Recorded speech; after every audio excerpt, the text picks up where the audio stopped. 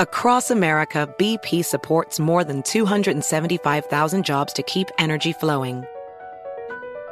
Jobs like building grid-scale solar energy in Ohio and producing gas with fewer operational emissions in Texas. It's and, not or. See what doing both means for energy nationwide at bp.com/investing in America.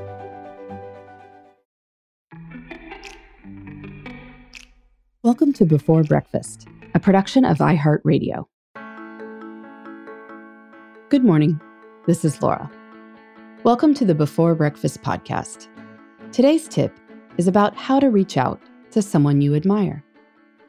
I recently read a fascinating article in Harvard Business Review from my friend Dorie Clark on this topic.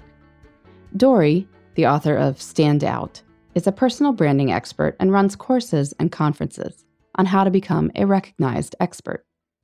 As she wrote in HBR, we all have professional idols we'd like to meet. Sometimes we might luck into getting to say hello at a conference or having a mutual friend who can introduce us. But often, despite our suspicions that we have a lot in common with and could even be friends with our heroes, they remain out of reach. Dorie notes that she's been on both sides of this equation. Sometimes people reach out to her, and sometimes she's reaching out to her idols. How to do this well? In her article, she suggests 4 strategies. First, establish your credibility.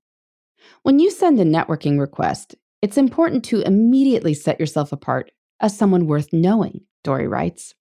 For instance, when I recently wrote to a prominent film director, I started the note by citing our shared alumni affiliation, and, because I wanted to inquire about adapting one of his films into a musical, mentioning the prominent shows that had been created by graduates of the musical theater workshop I'm in.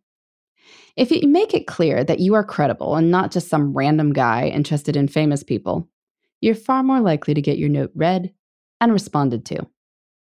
Second, offer value. Dorie notes that your idol is likely to view all queries skeptically, as she should. High-profile people get all sorts of random requests, so you need to demonstrate how you can help. Dorie notes that right before she was scheduled to speak in Denmark, she got a note from someone who lived in Copenhagen. This person didn't just ask to meet for coffee in order to pick her brain. Those requests are incredibly boring. Instead, this person mentioned that she was a fashion designer and a stylist, and that Copenhagen had all sorts of wonderful shops. She offered to take Dorie on a personal shopping tour. With the holidays coming up, this was actually appealing. As Dorie notes, we ended up spending more than half a day together, and we're still in touch. Third, Dorie suggests that you highlight what makes you interesting, even if it's not directly relevant to your idol's career. Why? Successful people like connecting with other interesting people because it feels like fun, not work, she writes. And yet so often they're approached by people taking the role of supplicants, who only want to ask questions and glean wisdom. It's flattering at first, but with enough volume, it can become exhausting. So one secret is to position yourself as a peer who is notable in your own right. If you've done something really cool, like serving in the military as a fighter pilot, or visiting 100 countries, or have a sideline writing music, these little details will make you stand out and increase the chances of a response. Of course, you're not guaranteed a response, and so Dorie notes that the last strategy is to make it clear that you have no expectations. As she writes, even if your pitch is well crafted, your idols might be in a busy period and simply don't have time to connect. You get extra points then for empathizing with the situation and addressing it up front. She notes that too many people reach out with an extraordinary level of entitlement, asking for free things, a significant introduction, or a lot of time. When you, as Dorie says, show an awareness of your hero's circumstances, explaining that you don't want to take up too much time in their schedule, you set yourself apart in a positive way. So who will you reach out to today? Use these strategies, and you just might add someone fascinating to your network. In the meantime, this is Laura.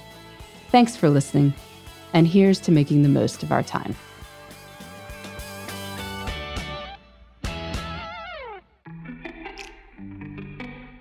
Hey everybody, I'd love to hear from you. You can send me your tips, your questions, or anything else. Just connect with me on Twitter, Facebook, and Instagram at Before Breakfast Pod. That's BE, the number 4, then breakfast, POD. You can also shoot me an email at beforebreakfastpodcast@iheartmedia.com. That Before Breakfast is spelled out with all the letters. Thanks so much. I look forward to staying in touch.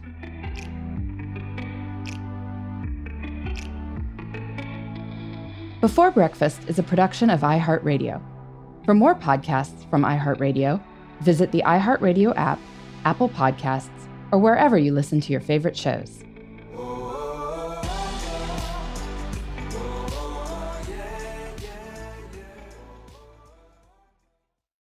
Allstate wants to remind fans that mayhem is everywhere, like when the tailgate party shows up at your house after the big win. Everything's great until the hot plate gets too hot for the tablecloth. Now your kitchen's up in smoke. And if you don't have the right home insurance coverage, the cost to fix this could sideline your savings. So switch to Allstate, save money, and get protected from mayhem like this. Not available in every state based on coverage selected, subject to terms, conditions, and availability. Savings vary.